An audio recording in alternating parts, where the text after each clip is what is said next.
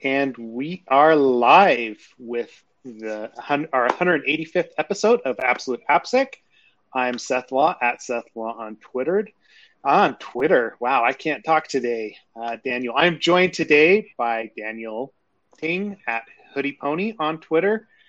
Daniel, say hi. Hi from Australia. Of all places. As you can see, I am missing my regular co-host for the day. CK Tricky is out sick, but there's been so much going on, especially in Australia over the last week, that we wanted to bring Daniel on and talk about it because it has to do a lot with application security and the crocs and socks of AppSec. Before we dive into it with our fun little initial take, I did want to shout out to DeepSec. If you haven't heard, Ken and I will be at DeepSec in Austria in a couple of months in November. I know we've had some interest in our Practical Secure Code Review course in the EU. This is the opportunity. It's a public course and it is available. Please come join us if you can. Outside of that, I know like Daniel and I were saying before the podcast, we haven't seen anything for a while. Daniel was one of the organizers at some point of AppSec Day in Melbourne. Yes, and we haven't talked for quite a while because of global pandemics and life happening. So what happened to 2021 and 2022? I don't know. I don't know anymore, right? Like the fact that it is 2022 is surprising to me, right? Wait, for some reason, it? I see that. Yeah, yeah. It's 2022. No. It's still 2020. Don't worry about it. It's all good. Right. Okay. It's 2020 take two, right? Take two. Yes. There you go. 2020 take two or three at this point. I don't know anymore. So tell us a little bit about, okay. Maybe we should just jump straight into Optus and get that out of the way, and then we can catch up as we have time. So, let's start with do you want to share that video? We'll start there. Okay, sure. Is it the spicy takes from the spicy takes from Twitter about the breach? Yeah. Let's see if that actually works. Share screen. Window. Let's see if it works. Okay. Yeah. Let's see if we get any audio. If not, we can do a running commentary. Okay. Oh, I'm not hearing anything there. Yeah. Sorry, I'm still not. Nope. You're fine. No audio. Yeah, I'm not getting audio, which is not surprising the way that audio actually streams through here. But the interesting thing here is exactly what the news is calling out, right? The fact that they're saying Australia is 10 plus years behind, and maybe we should drop in the initial, or we should give a little bit of background first. Yeah, I think what happened. So Optus recently had a breach, right? So who is Optus? For those of us that are not in Australia, this is not a name that I necessarily recognize, coming from the States. Who is Optus, Daniel? Yeah, okay. So Optus is Australia's second largest telco. Mm-hmm. It's practically Optus and Telstra. Okay. With the third far behind, Vodafone, mm-hmm. Being our third telco. Optus is huge. They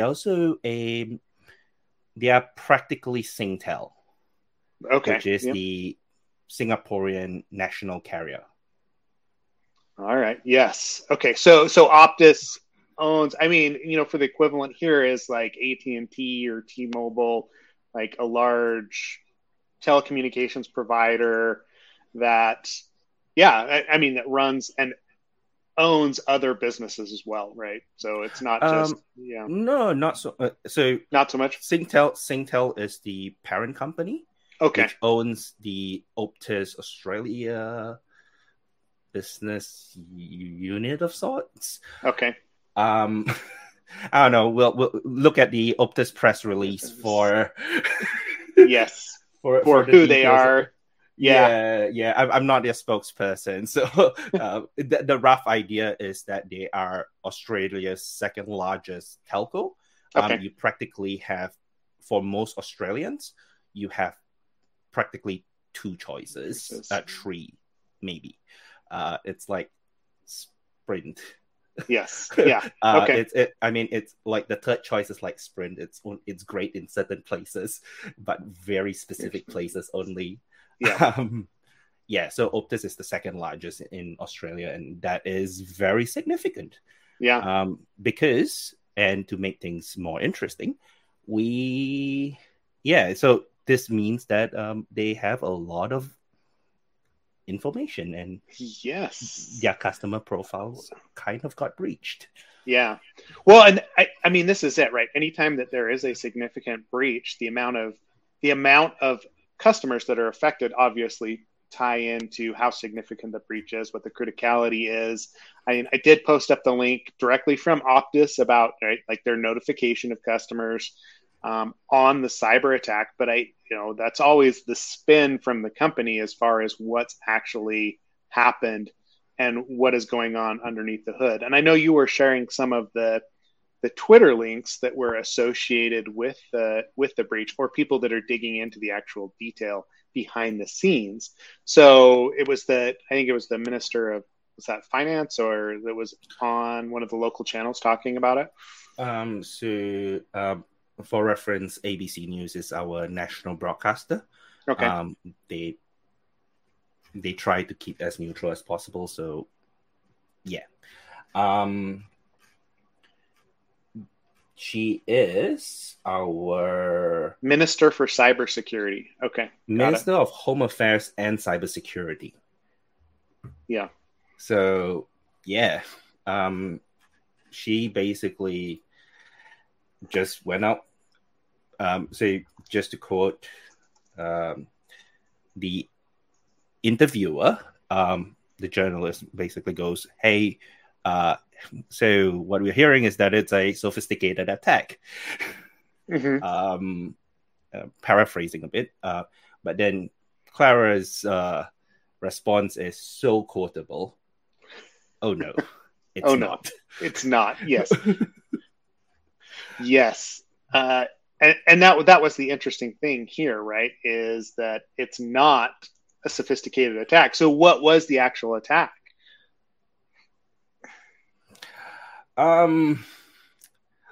So IDOR, Insecure Direct Object Reference, yep. On a public API endpoint that is just sitting there on the internet with no auth. Yeah, is basically what. So the journalist who was following all this up, Jeremy Kirk, basically got in contact with the people who were selling the data. Oh, and wow! Yeah. And he was like, "What?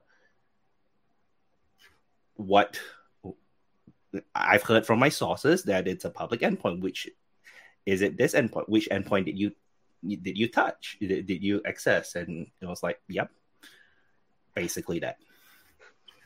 So, and I mean, as surprising as that is, well, okay, as surprising as that sounds, if you're not doing penetration testing or you're not in the space, publicly available endpoints with IDOR is one of those.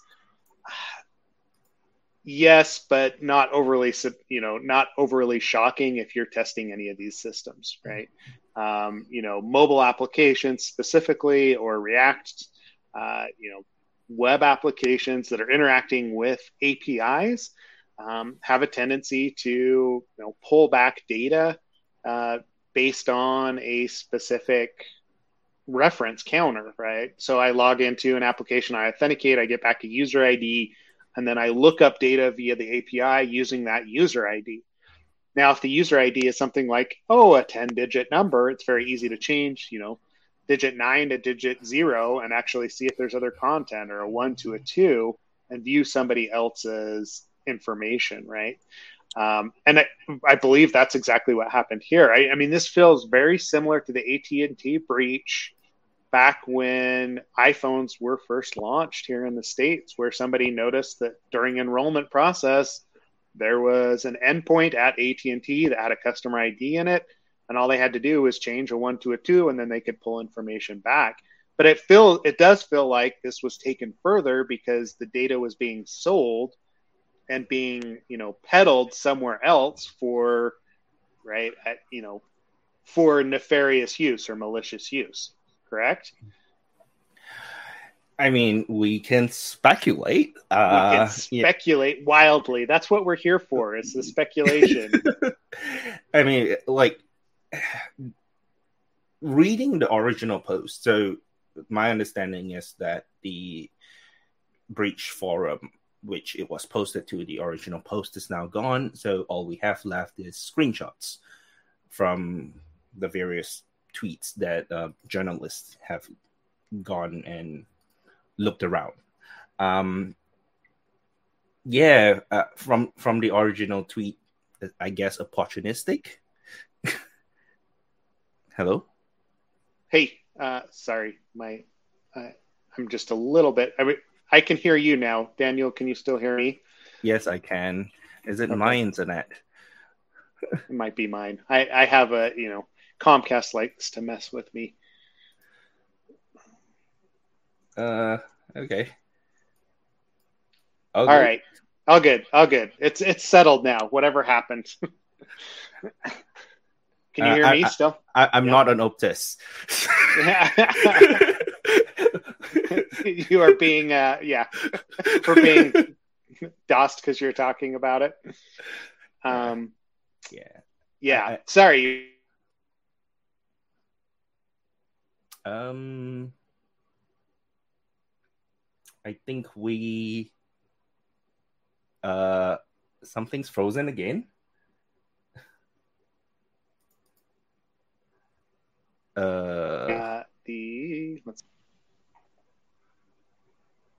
Hello.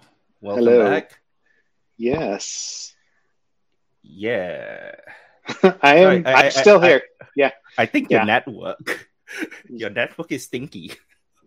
It might. Yeah, it is. It does not want to let me out. All right. Sorry about that, Daniel. Oh, good. Alrighty. I guess where were we before all our network troubles? I mean, when most cyber criminals or attackers see something like that, it's when you basically can take the data that is, and based on the data that we see that has been exposed, it's basically the same amount of data that you need to take out a loan, open a PayPal account, apply for various things. Inherently, we have seen how much those data goes for. If you want to talk about fools go for a very known value. Yes. This is as good as it gets within Australia. Then you have passport numbers. What else did their press release call out? So we have our equivalent. We have our healthcare numbers. In Australia, we call it the Medicare card. There are some healthcare IDs in there, according to later reports. So everything you need to impersonate anyone is basically in the data dump. That goes for a lot. And anyone who's opportunistic, well, what would you do? Yeah. Right? Yep. Well, and it seems like that they've taken it, and instead of trying to actually run those attacks themselves, they've just collected the data and they're offering it for sale on the deep web or on the dark web somewhere. I mean, I think that was a very interesting move. If you take a look at the original post for the data, they did ransom it back to Optus first. which it was a very interesting move, I think. Yeah. And it was way below what they would have been fined by our privacy commissioner. So it gives me a feel that this may be slightly more sophisticated than what it feels to be. Mm-hmm. Because the number, and I've seen some, this is not my own commentary, I've seen some other pundits and commentaries around the InfoSec sphere here that basically analysis shows that this person nailed the pricing on the data. And it seems very targeted to Optus. Okay. Because I believe it was selling $1 million for $1 million. The fine would have come out a couple of millions. So this person set it just low enough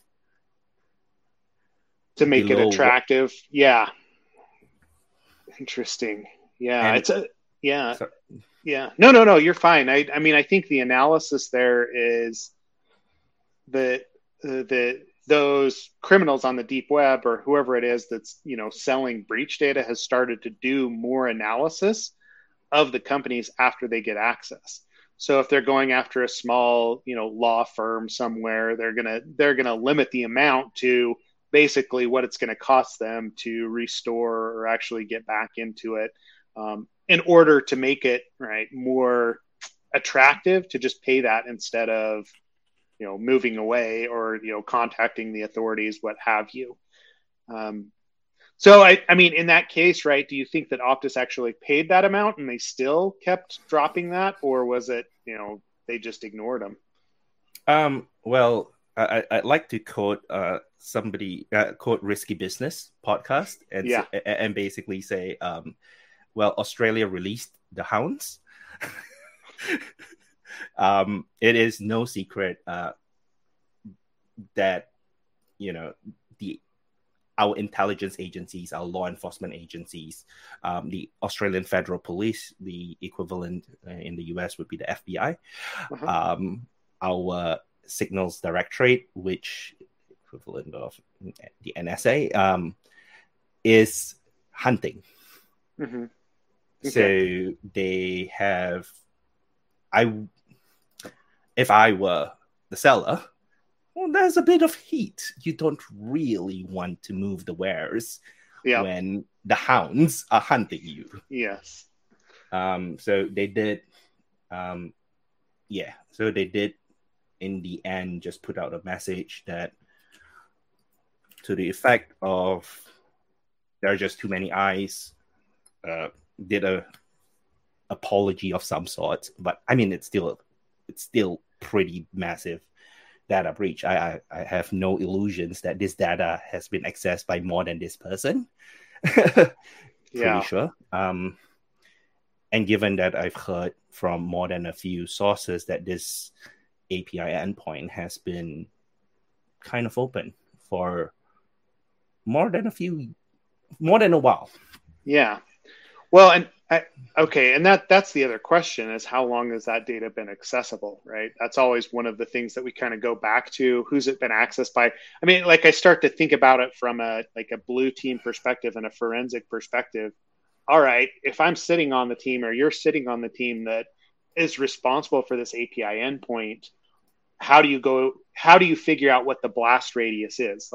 How many people are affected? How much data has been leaked out? Because it would be pretty obvious somebody running through, hundreds of thousands of records and trying to retrieve it all from even multiple endpoints, just because most interactions with this sort of a database are going to be a single request response, right? I'm going to ask for my customer ID. I'm not going to ask for 500 customer IDs. Yeah. Reading, I'm not 100% sure. There's just way too much that has happened and a lot of information. But I think I read somewhere on the Twitterverse that basically what happened here is they tripped a API rate limiting trigger. That's how they got found out. Yeah. What that is, how that's configured, we don't know. Yeah, we don't know. Based on some initial hand waviness, voices in the wind through the grapevine,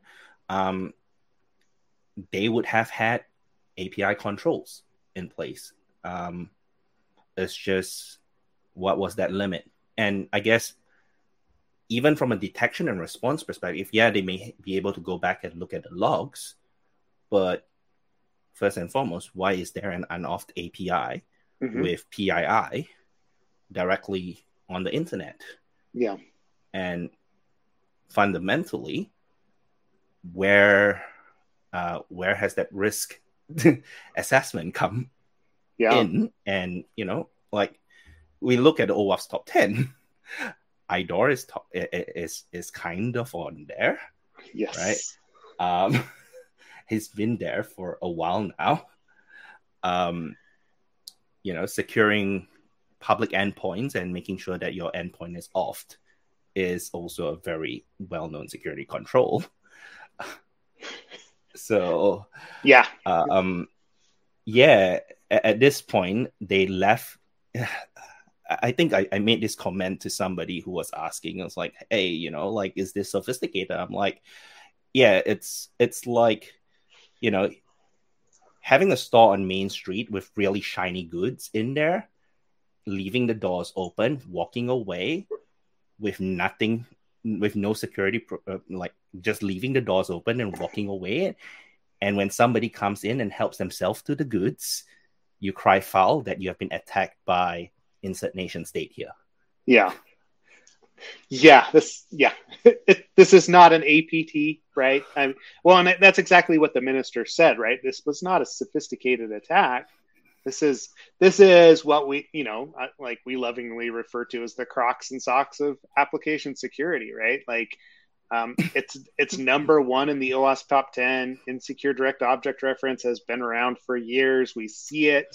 Broken access control. Yep. The APIs that you're designing, anyone's designing, is going to discover this. And I did tell you, prior to us going live, I've been dealing as well with, helping customers with bug bounty reports recently, and it's no huge. Oh, okay. So this company as well, very well known company in the States.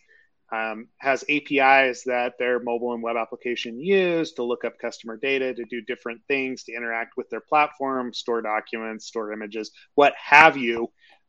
But very similar attacks have been going on, and very similar reports. I shouldn't say attacks. Very similar reports have been coming in for their bug bounty program, because of the way that it was designed, that any customer can look up any data in the API with, using a single, string of digits. And sometimes it's a little hard to discover what somebody else's customer ID is. It wasn't as enumerable as this one.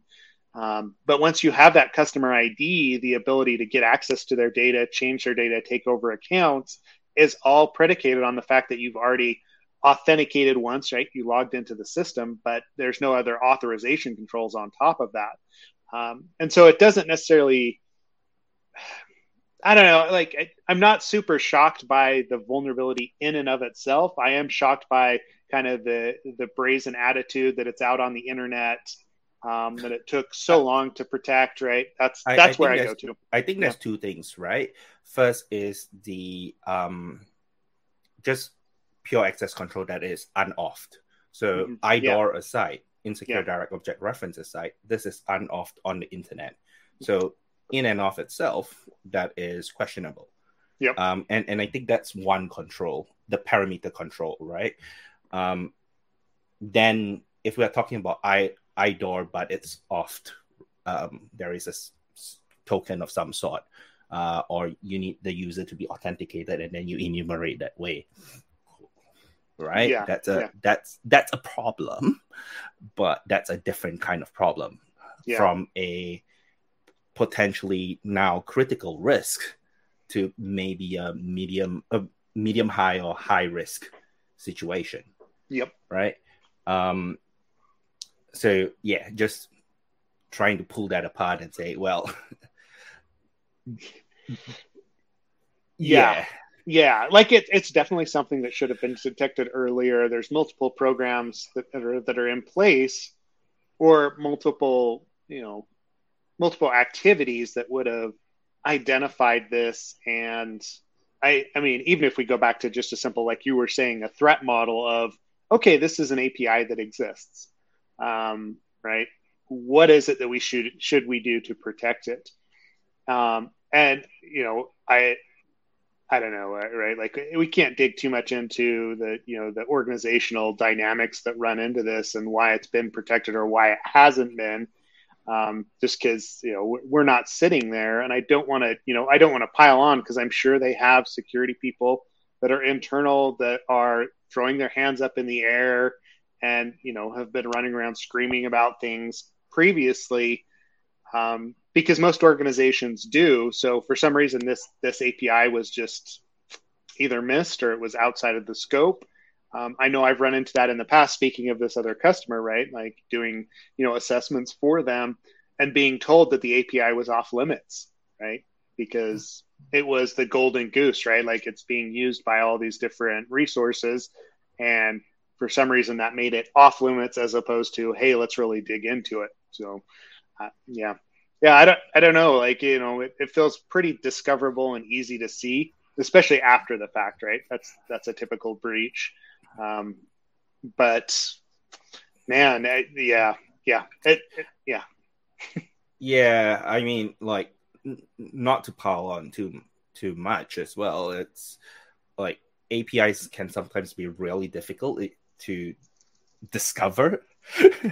Yeah. Especially if they get really complex, and this is piping from 24 different messaging systems. Like, well, where does this? But that said,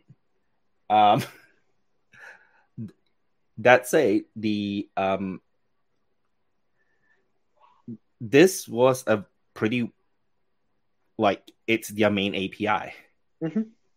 Like, yeah. if we look at other trades, like, say this one, Seth, if you can just, and if you look at the details out there, api.optus.com.au. Yeah, that sounds very much to me like their primary API endpoint. Yeah, I mean, it would have been targeted, right? Like a bug bounty, like whoever's gonna take a look at that. So at some point, there's a lack of oversight that's happening, or decisioning that's being made without taking into account the risks that are associated with it. I mean, I know the PII details that you're talking about there as well, right? Like, it's insecure direct object reference, but they're also returning significant levels of PII that probably shouldn't be returned to any customer, no matter what their situation is. If they need to know something like, so in the States, like the social security number, right? Guess what? You don't tell them that social security number ever, right? It doesn't matter if they're calling an API, or you may give them a couple of digits so they can recognize whether or not it's their social security number, but you don't actually return the full plain text of a lot of that info. And I think that's the other thing, right? Like, this is a combination of authentication, authorization, sensitive data exposure, right? Like, it's just this almost comedy of errors that's happening, all in this one exploitation path. And of course, somebody's going to take it and run with it if they discover it. Yeah. And the question is all this, like, looking at the data, for those in the Slack, you would have seen a small snippet of what that looks like. Why is that data in a customer or a publicly retrievable endpoint even? Yep. That's first is, why is it retained? Yeah. That's very concerning, right? And speaking about legislation, what about GDPR? Mm-hmm. Pretty sure there are a few EU citizens in that list. Oof, yeah. Well, and that's going to be the question, right? Like, what are the penalties that come out of this? I know we were talking about, already there's discussions of class action lawsuits against Optus for it. But once the data is out there, it's out there, right? And like, there's no getting that back. If you look at some of those previous breaches from, Fannie Mae, Freddie Mac, like whatever, and from the States, right? That's just it. It's on the deep web. Somebody has a copy of it. It's going to get resold, sold, resold, resold. And the people that it damages are those whose data is in that set that are never going to be, right? Like 2 years of, credit monitoring just 2 years of credit monitoring can't change my birthday. No, or your driver's license number, or right, any of those details that you need to take out a loan. It's just, it's there. Yeah. And if I think just flipping the whole conversation around, if as security professionals, I think we need to think of better ways to do identity verification beyond proof of documentation or proof of this.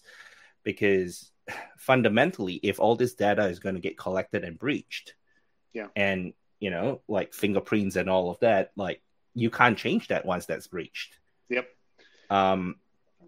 Yeah. I mean, we've always had this concept of, it's a matter of when, not if, right? When it comes to data that we have. So we protect things like passwords. Like we put so much time and effort into hashing passwords, doing it in a secure manner. And then something like this happens and it's all plain text, and right, this has a larger effect than those password breaches, right? It just will over time. And I think you're right. Like we don't think enough about identity and what the real risk of this data getting out is. Because yes, it'll affect stock price for Optus. I'm sure, there's going to be lawsuits. There's going to be financial penalties, especially with GDPR and some of those other regulations that are out there. But again, it's not necessarily Optus that has to live with this in 10 years. And put it this way, for companies, if companies fail, Nobody it's like a tree a pin dropping in the forest. Fine, cool. You may miss the service, whatever. Cool. Another one will come up if the product is necessary, right? If not, it's just the evolution of commerce. Yes. But if as an individual, my life is now impacted, the lives of people I care are impacted. The lives of our troops are impacted. Yeah. Because now people who need to, who keep their privacy for various reasons, including, not wanting other people to take out loans in their names or open up credit lines or phone numbers, etc. in their name. Yeah. Can't change any of that. Government documents aside, because the government can always just come in and go like, yep, as a once-off, we'll change those documents, whatever. Right? Like, Victoria just actually did that.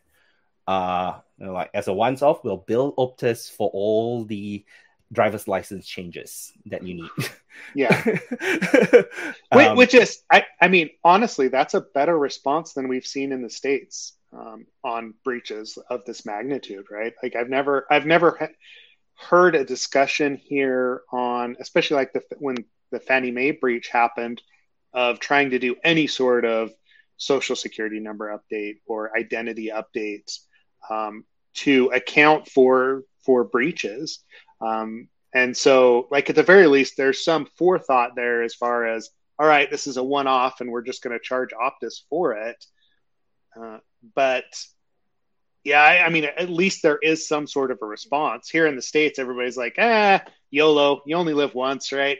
You'll be fine. Just monitor your credit for the next 50 years, right?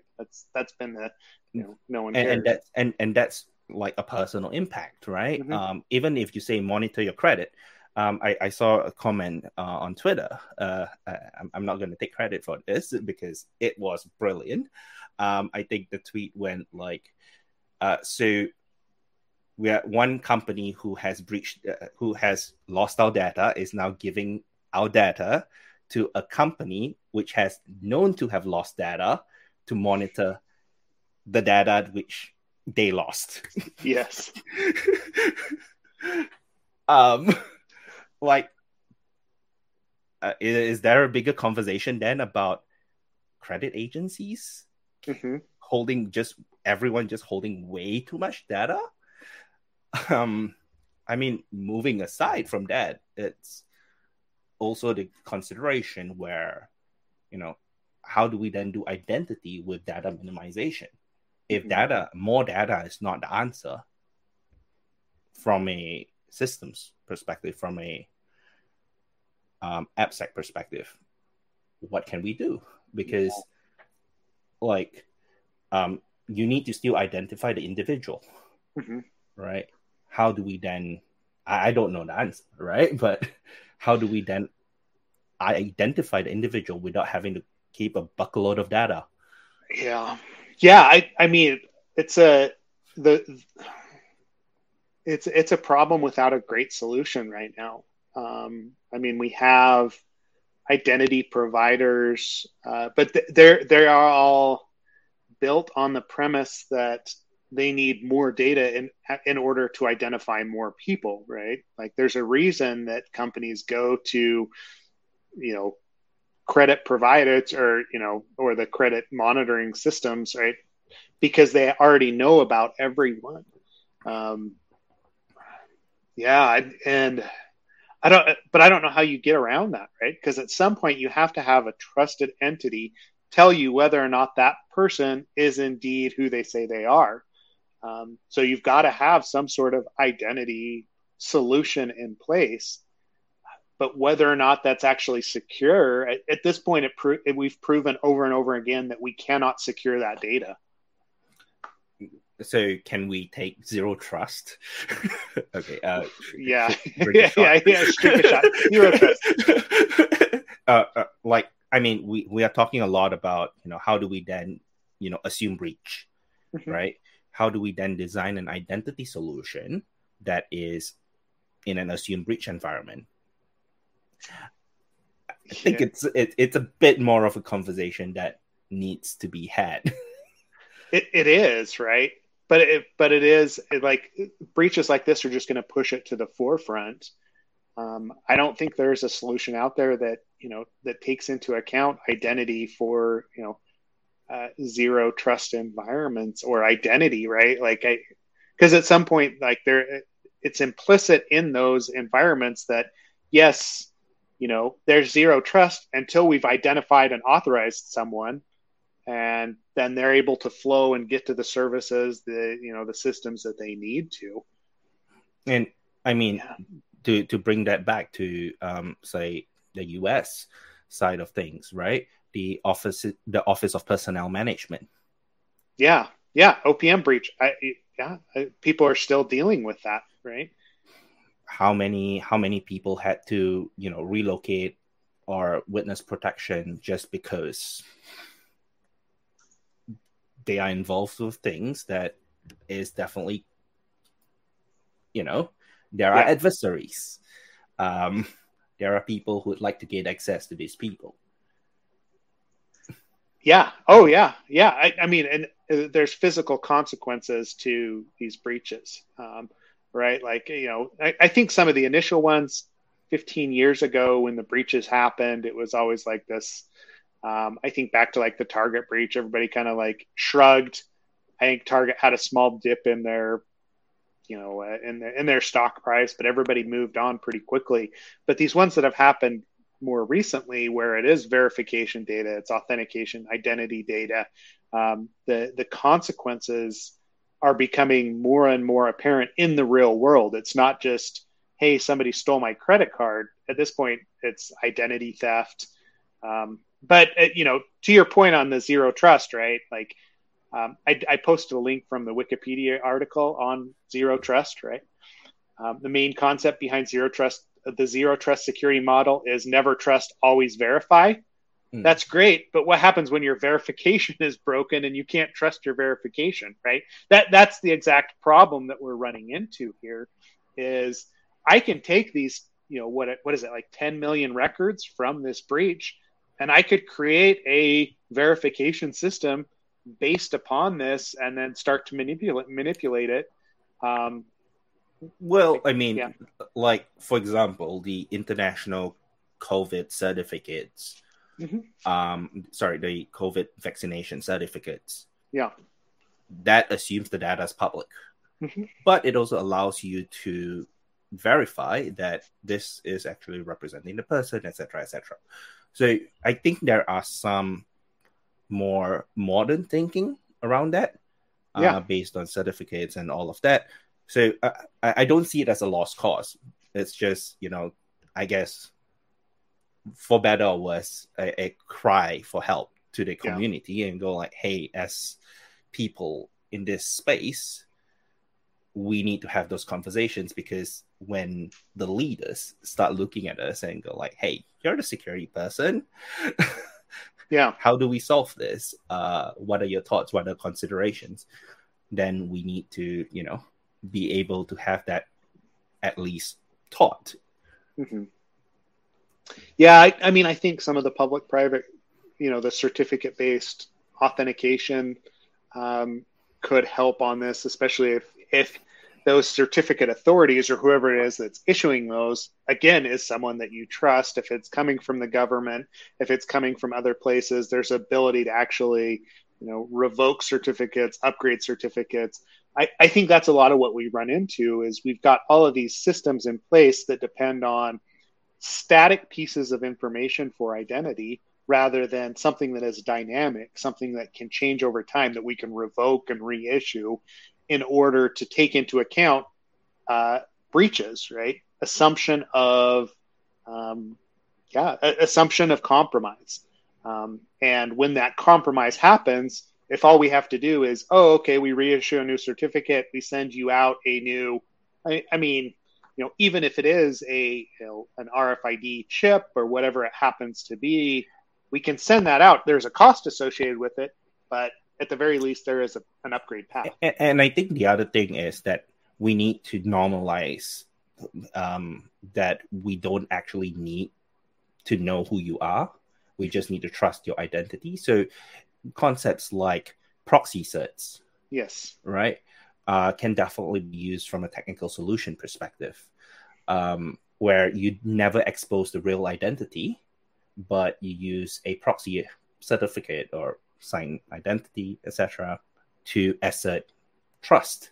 Yes, in the same sense. Yeah. So if hypothetically, a certain provider gets compromised, all you see is a whole bunch of proxies. Yeah. Yep. Proxy data, things that are not. Yeah. Yeah. It's an interesting, problem to solve. And I wonder how we actually get to that next step. But it is something that, if you're listening to the podcast, you should be thinking about, right? Like, if we assume compromise at every step of the way, like every part of our security onion, right? Like whatever you want to call it, every layer of security, then we're going to do things in a slightly different manner in order to secure that data and in order to verify that trust, because we're not going to assume that our data is always pristine, right? Behind the scenes, or whoever we're calling, right? Like when they do get breached, how do we, upgrade quickly? How do we make those changes? It's just another piece in that security puzzle that you probably need to put into place. And especially if you're, a security person involved with your organization's security controls, and you have a call center, right? Yeah. Changing the script, the way, the mechanisms of, can we have a challenge response? mechanism rather than going, hey, so can you tell me the last 4 digits of your credit card number? Yeah. Yep. Yes. It's like, what's your surname and your mother's maiden name? Mm-hmm. Yeah.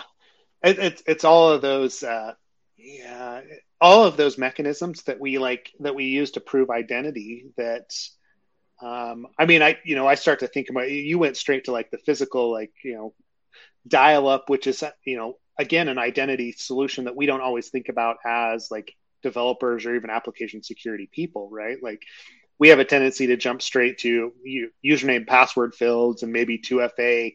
And then, we push a little bit into, forgot password, like the other technical mechanisms that we have in an application to prove somebody's identity. But there's so much more that's out there in the physical world that we have to worry about from a security perspective that has a direct impact on those technical controls that we put into place for a website, for a mobile application, whatever it is that we're developing. So, yeah. I don't think there's obviously we're not going to solve it on the podcast today, but it's quite a bit. It's an interesting solutioning kind of like thought experiment, right? But I think just, changing gears a bit, like there is going to be flaws, right? As we can see, there's a lot of holes in the whole Swiss cheese security model. The thing that baffled a lot of people and with this Optus breach is that there was no way to communicate with Optus. Yeah.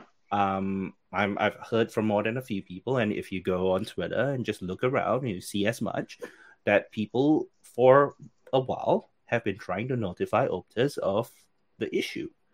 And like in one of the links that was shared earlier, you could see somebody automating access of the Optus data using an unauthenticated public API.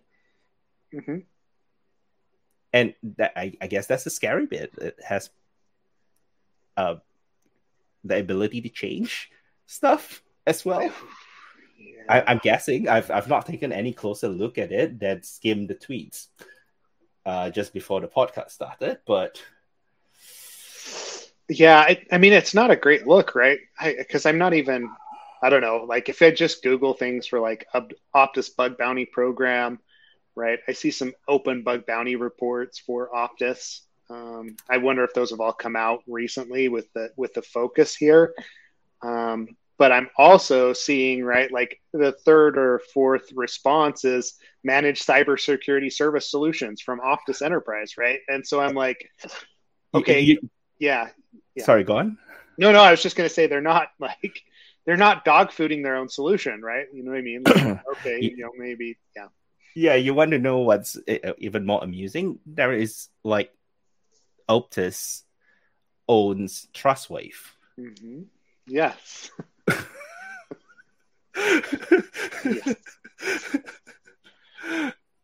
Yes. Yeah. Oh yeah, well-known security, right? Well-known security firm. Yes, a very well-known security firm that I know finds this sort of problem for other locations, right?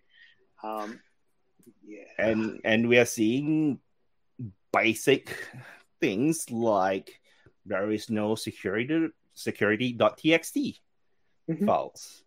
So even if any good Samaritan comes by and goes like, hey, by the way, you have a problem here, how do you responsibly disclose any of this? Because people make mistakes, and there are a lot of good Samaritans, and a lot of us in AppSec, we'll see, that's not right, that ain't right, let's let somebody know. How do you can't even do that. And I've heard stories of people trying to reach out to Optus and disclose this, and they go like, no, we have good security. Like, we are a security provider as well. Have you heard of Trustwave? Yeah. they send you to Trustwave when somebody reports a security problem. Oh, yeah. Like I said, it feels a lot like a comedy of errors, right? Somebody and probably like miscommunications between teams. I'm sure there's hundreds of people involved across multiple organizations, and right, like this is one of those, like, it slipped through the cracks, but it's a pretty big slip through the cracks, right? It's not there was 200 user identities breached. We're talking 10 million. That's massive. Yeah, and even if I think that's where that becomes even worse, because there is no way to report it. Yeah. Even if like, things will slip through the cracks, that's just normal, right? Because people miss things. People are people. People make mistakes. But if there is no way to do responsible disclosure, well, the only way to disclose is to potentially wait for a threat actor, an adversary, or someone nefarious to take advantage of that, and then you get notified in the news. Yep. Which I mean, it feels like the way that we did things 20 years ago, right? Before we had security teams and security professionals and application security and threat actual discussions about threats, and so, like, Disclose.io, yes. So shout out to Disclose.io. I mean, like, simple steps, right? Like, go get a Disclose.io responsible disclosure template, generate the thing, drop it there, pop a security contact. The minimal. Yeah. That goes to an actual real person, not level 1 customer support, which does not understand security, so that it can be validated. Yeah. Well, and I mean, this also goes, right? Like, I know, we've been going for a little while talking about Optus, but the other big one that was in the news recently, like, has been the Uber hack that happened, which was more of a social engineering engagement, or a social engineering hack that then led to discovering some bad practices and plain text passwords in order to take over accounts. Let me see. I'll post up there quickly, like, here's Uber's update, and then, like, one of the analysis on it as well. But it does feel like there's been quite a bit of activity around different breaches in the news recently. And, I know some of our initial podcasts, like, we got into kind of breach fatigue, which is, again, what I fear is going to happen, right? The fact that, from a community perspective in the States, the Optus hack, like, really hasn't been covered that well. I'll be honest, right? It's just not, like, I know it's been in the news and we've been seeing quite a bit of it on the Slack channel, just because we have people that are interested in that space. But if I look around the rest of, my space here, in the States, we just haven't seen a lot associated with Optus being, even discussed, which is surprising to me. So if memory serves me right, I believe the US is working on mandatory breach disclosure laws. Mm-hmm. I'm not sure if that's in effect yet, but in Australia, we have mandatory breach disclosure laws, hence why it's a bit more of a story thing. But that's the thing. When the mandatory breach disclosure laws first came into effect, what we saw was breach fatigue was definitely real. Yeah. Because everyone not wanting to fall foul of the laws basically just disclosed everything. It was actually real. Like, breach disclosure laws were so sensitive that if, let's just say, I was authorized to see the data, but Seth, you aren't, but we both work for the same company, it just so happened we are on slightly different teams, that's that seeing that data may cause harm, then that's a breach, and you need to disclose that. Uh-huh. So we had a lot of a lot of breaches that got disclosed to the OAIC, which is our Information Privacy Commissioner, and that basically caused a whole bunch of fatigue. And everyone's like, okay, so now what? Like, cool, you told me my data, and it's well meaning. It means well so that people are empowered, because the first thing you can do is to know that your data has been breached before you can take any action. But the next step is, so now what? Yeah. And the number of times I've been, like, friends who know that I work in do this, and it's like, hey, my identity has just been stolen. What do I do? Yeah. What do I do? Yeah. Because the letters from the organization are incredibly, vague, and, oh, here, go sign up for credit monitoring. And then, yeah, like that's kind of the hand waving that goes on. As far as like, how do you protect yourself is very difficult, especially as a non-technical person, right? It's one thing to, be able to know how to freeze your credit, unfreeze, like go in and actually run through some of those activities. But as a non-technical person, I think like previous generations that didn't grow up with this much, I don't even want to say control, or just this much access to technology, it's an overwhelming, it's an overwhelming thing to confront, right? And then they start getting calls from Microsoft that their computer is hacked, right? That's probably the next step, is they start to get calls from scammers on top of this, and they know about them, and money's going to get lost. So, well, I mean, what do you recommend then? Like, what do you tell those people that come to you, Daniel? Like, what do you tell them to do? Unfortunately, very little. Besides filing your police report, if they can, right? Yeah. I've had conversations where they have had money taken away from them. Good thing that there is ways to reverse it in the traditional banking system, and they have not converted it into Monero. Yeah. Not yet anyway. Not yet, but yeah, the only thing you could really do is file a police report and get your identity documents changed if you can.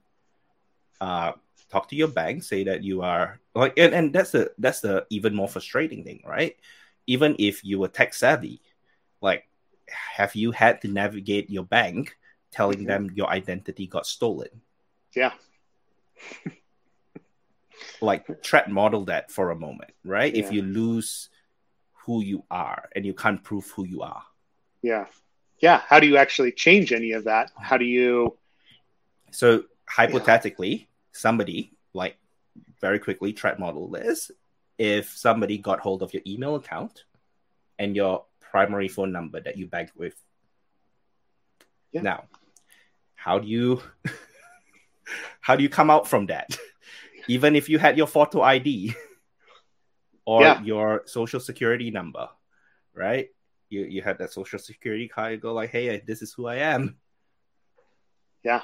I mean, going into a branch to physically change some of that, I don't know if you could actually get the bank to do that in a fast enough that, or quickly enough to prevent, ongoing breach, right? Ongoing breach of the same account, or especially before someone's drained that money and taken it away.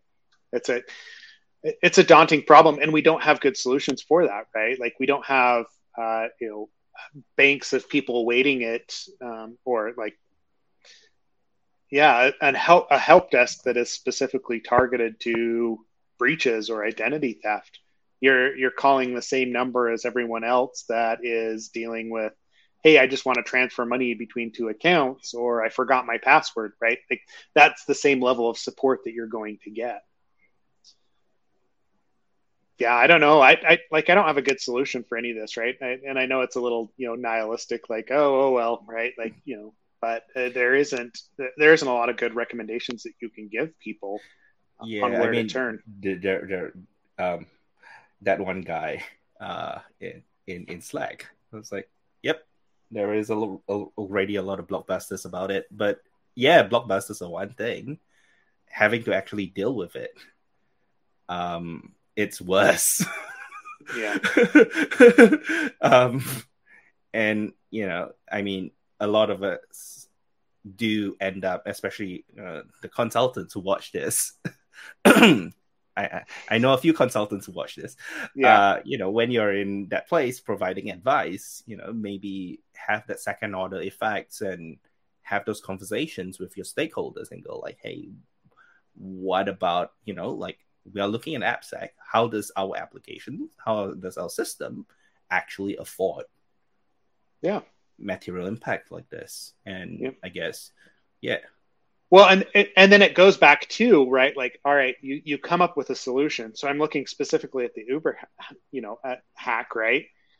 There was a spear phishing attempt against, like, he went and found credentials, like whoever that Lapsus hacker was, right? And it's coming out that was somebody in the UK, and just a young kid. But basically, they got breach data, credential data for a specific Uber engineer, attempted to log in as them, and it required MFA or 2FA, a token, to be approved.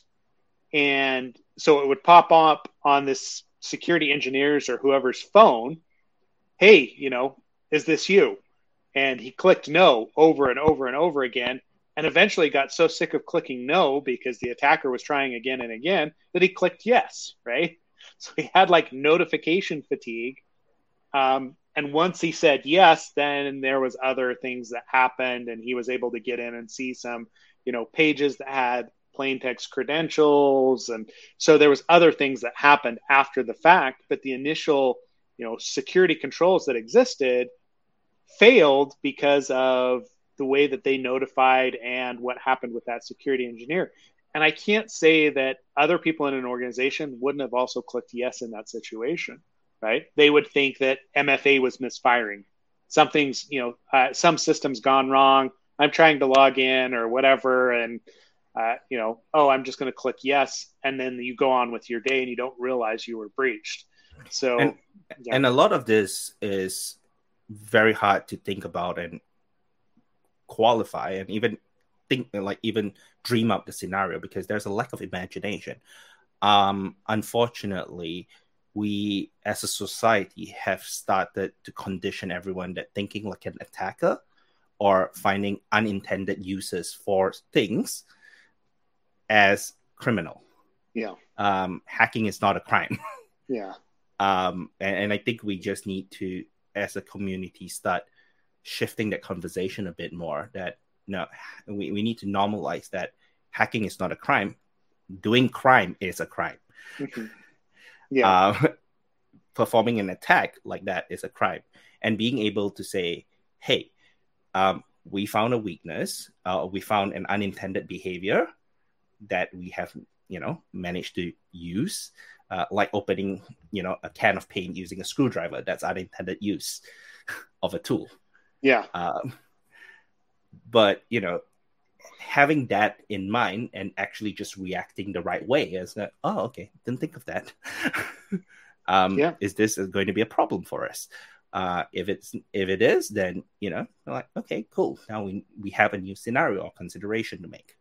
Yep. And I think that's where, like, having that conversation, that normalizing thinking about unintended behavior. I had a actually very amusing conversation this evening and go like with somebody who, when I mentioned, well, there are people who would like to try unexpected things with the API endpoints and access data because it's there.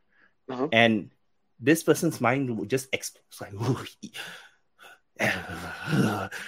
Like they couldn't fathom that somebody would not use it for its intended purpose. Yeah. And that was like almost a religious moment. I was like, oh no, this is sinful, kind of. Yeah. And it just, I guess, reminded me that I think there is also that cultural normalization, not just the technical. So we did talk about the technical bits. We did talk about the internal and external controls bits, but also I think culturally. Mm-hmm. Yeah, well, and I mean, it goes back to the Crocs and socks, but it's also, you're right. We are culturally like groomed to, okay, you follow the rules, you only use this in this one way, right? Like that's, to function as a society, that's what people have to do. And so we don't always think about the edge cases. And I mean, I think you and and I'd argue Ken and a lot of people that listen to the podcast, we do live in that headspace of, like what happens when we use this in an insecure manner, or when we like change this ID parameter or whatever else it is.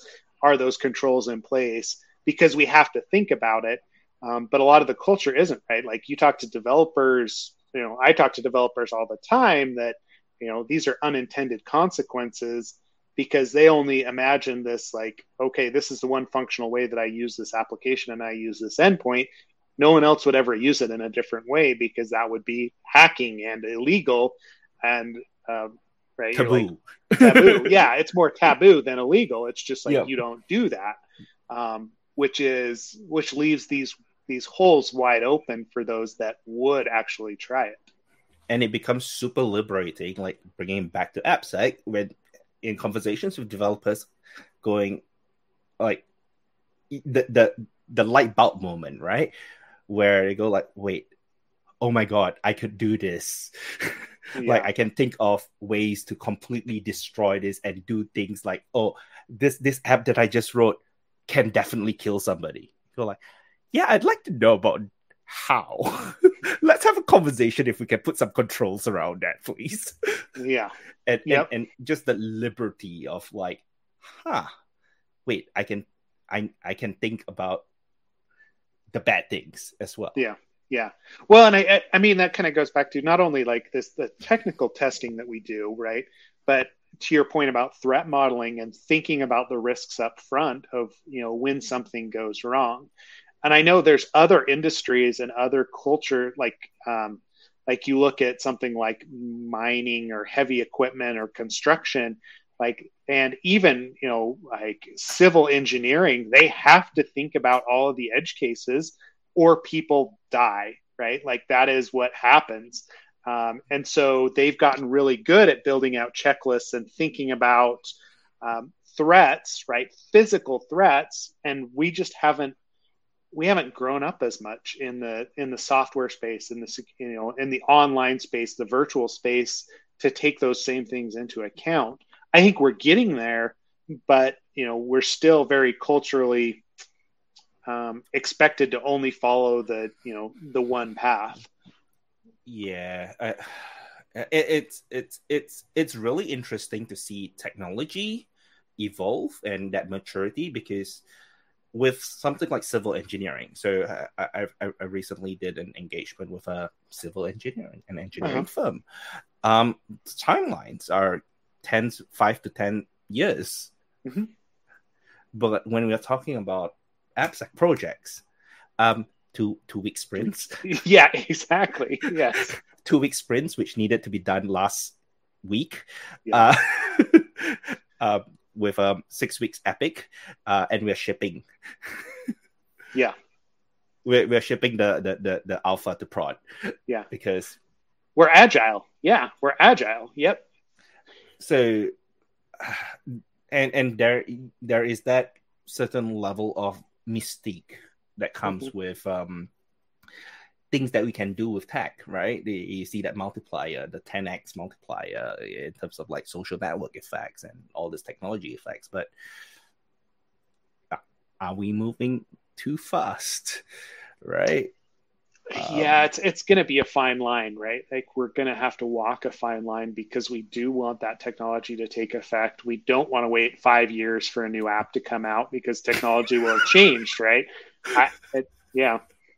And yeah, I don't know how we, I don't necessarily think we don't have to solve it all today, but it's all an interesting like thought exercise, to come up with the scenarios and with the problems that we currently see. So. I mean, we are doing, like code reviews and conversations on DevSecOps and improving flows. And the more I see it, the more I learn from manufacturing, from health sciences, from civil engineering. Yeah.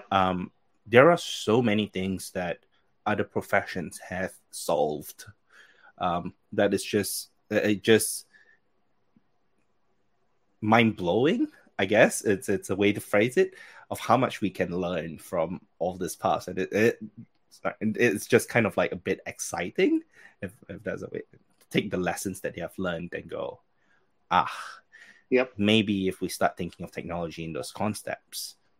Yeah. Like, well, and we've always said that like the space needs to get bigger, right? We need experience from people that aren't traditional like software developers, or right, like if we get people coming in from the civil engineering side or from the law side or whatever, whatever their background is, they're going to bring us all up, because they'll bring some of those experiences with them. They'll bring that knowledge of, oh, well, we solved these problems in this manner in this other industry, like healthcare, right? Like you think about like the checklist, the idea of, oh, I want to make sure that I do the same thing every single time and do it in a safe manner. I'm going to create a checklist because people are bad at actually remembering what they need to do, right? It's a very simple thing and a very simple concept to take into play here, but it fits very easily into what we do on a daily basis. And as much as we want the best checklist works. That's why we have pre-flight checklists, we have safety checklists. Yep, but they also, do. Yeah.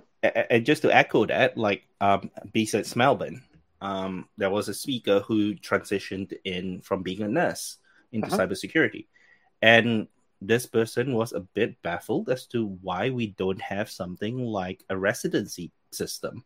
Mm-hmm. It's like, wait, you're expecting me to learn all of this while delivering full-time equivalent? But who's training me? Who's showing me how to do it? Who's letting me observe? Yeah, YouTube being done? Yeah. Within the context that we can actually have a meaningful conversation. It's like in being a nurse. Shout out to whoever that speaker was. Sorry, forgot your name. But being a nurse, you have that residency. Being a doctor, you do that 1-year residency to pick up. Yeah. Is it time? Yeah. No, yeah. I mean, it is, right? Like, it's just like this space has exploded, and no one, like, I know from my perspective, if, you're trying to walk this fine line, running a small like consulting shop, right? Having people billable so we can pay the bills in order to, to pay more people. It's like this slow growth in order of, okay, we want to train up on a new technology or train someone up who is junior. That means that we take away from billable time, not only for the junior person, but from like a senior person to help them get to that point. Even though it's going to be worth it in the long run, it's very difficult to justify those costs. But then it also partially feeds into the fact that everyone thinks that a penetration test should be done in 2 days and should cost them, $1,000, right? Like, it's just like this unrealistic expectations. But it goes back to that security too, right? Like, hey, in civil engineering, it's going to be secure. That bridge is going to hold people up, but we're spending 6 months designing that bridge and thinking about everything, all the security implications and physical features that need to exist in order to make sure that it is secure. We just don't do the same thing on the software space. So it's like expectations and managing expectations versus reality and like implementing all those things. And maybe at the risk of it sounding political, maybe this, cybersecurity needs to evolve the way healthcare has, where, it's not just purely on the private sector or to fund it, however you feel about that, whether it's insurance, whether it's private sector or a mix of both, whatever system it is, maybe that needs to change a bit, because like, as much as, it's unreasonable to say, $1,000 2-day pen test of this new mobile app that we're launching. But if that's a small indie game studio, that is 2 persons that have been working on it for the past 5 years. Yeah. Right. like Among Us or Yeah. whatever, there is no money to be paid. Yep. Yeah. As in they can't afford that. So where does that leave them? And that's like the 1% don't need help. Yeah. Right? They can just, sure, we'll hire Mandiant to solve our problems. Right? Yeah. But the 99%, I'd say, can you, like even sign a contract? Because minimum contract value is above, say, 10K for a lot of places. Yep. Right. Yeah, it's a hard problem. We'll see where it actually goes to. I don't know if, especially in the States, I don't know if there's appetite for the public sector to get involved there. But I do know that they actually, the public sector does do, penetration testing on their assets. But again, they're getting private to come in and do that in a lot of cases. But there is, on the defense side of things, that there are stipulations and, certain regulations that are in place, right? Having known CVEs in a product nowadays is a no-no for any product that you're selling to the defense contractors or to the Defense Department, right? But how far down the supply chain, right? Does that go? Yeah. Yeah. Sorry. Go ahead, Daniel. Yeah, no. It's basically that. Like, how far down the supply chain does that go? And if it starts hitting the 2-person software shop, that is a small business, or because this is an open source project that they are supporting. Yeah. Where does that go? Yeah. Well, no, that's been the pushback that we've had, right? There was because they came out and they said, oh, you can't you can't sell products to these government agencies if they have open CVEs in them, right? And that's been the pushback is, okay, well, what does that look like? Because does that mean that this 2-person shop has to then hire a security person to patch vulnerabilities in open source products because they happen to depend on Linux or something else, right, as an embedded system? It's just it's a huge snarl to actually figure out. But I think the most hilarious one I saw was somebody sending a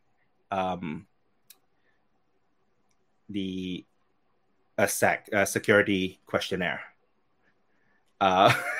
yeah to an open source project, and go like, we use your open source project, our lawyers demand that you fill in this security assessment questionnaire and return this to us within 48 hours. Yeah. Yeah, that's going to happen on a project that hasn't, there's been no commit for 2 years, right? That's, yeah. Good. And you go like, it's an open source project. Yep. Feel free to answer it yourself.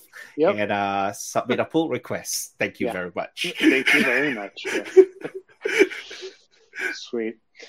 All right, Daniel. Yeah. Well, I know we've been talking for a while, so we'll go ahead and call it for today. I appreciate you jumping on last minute. For those of you that are listening, Daniel filled in because Ken's been out sick, and so we still wanted to talk, especially about the Optus breach, obviously, because that's where we spent the majority of our time.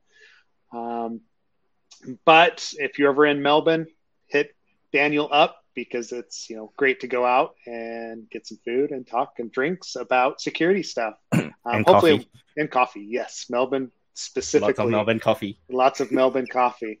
I need to get back down there just for that coffee fix. So, but jump into our Slack channel if you've got further questions or discussions that you want on that. Appreciate all the responses, and Daniel, I appreciate the time. It's good to catch up. Been a pleasure. Thank you for having me. Yep. Any last minute thoughts before we call it? Stay secure. Good luck. Good luck. Good luck. Monitor your credit, folks. Yeah, exactly. All right. Thanks, everyone. We'll see you next week. Bye.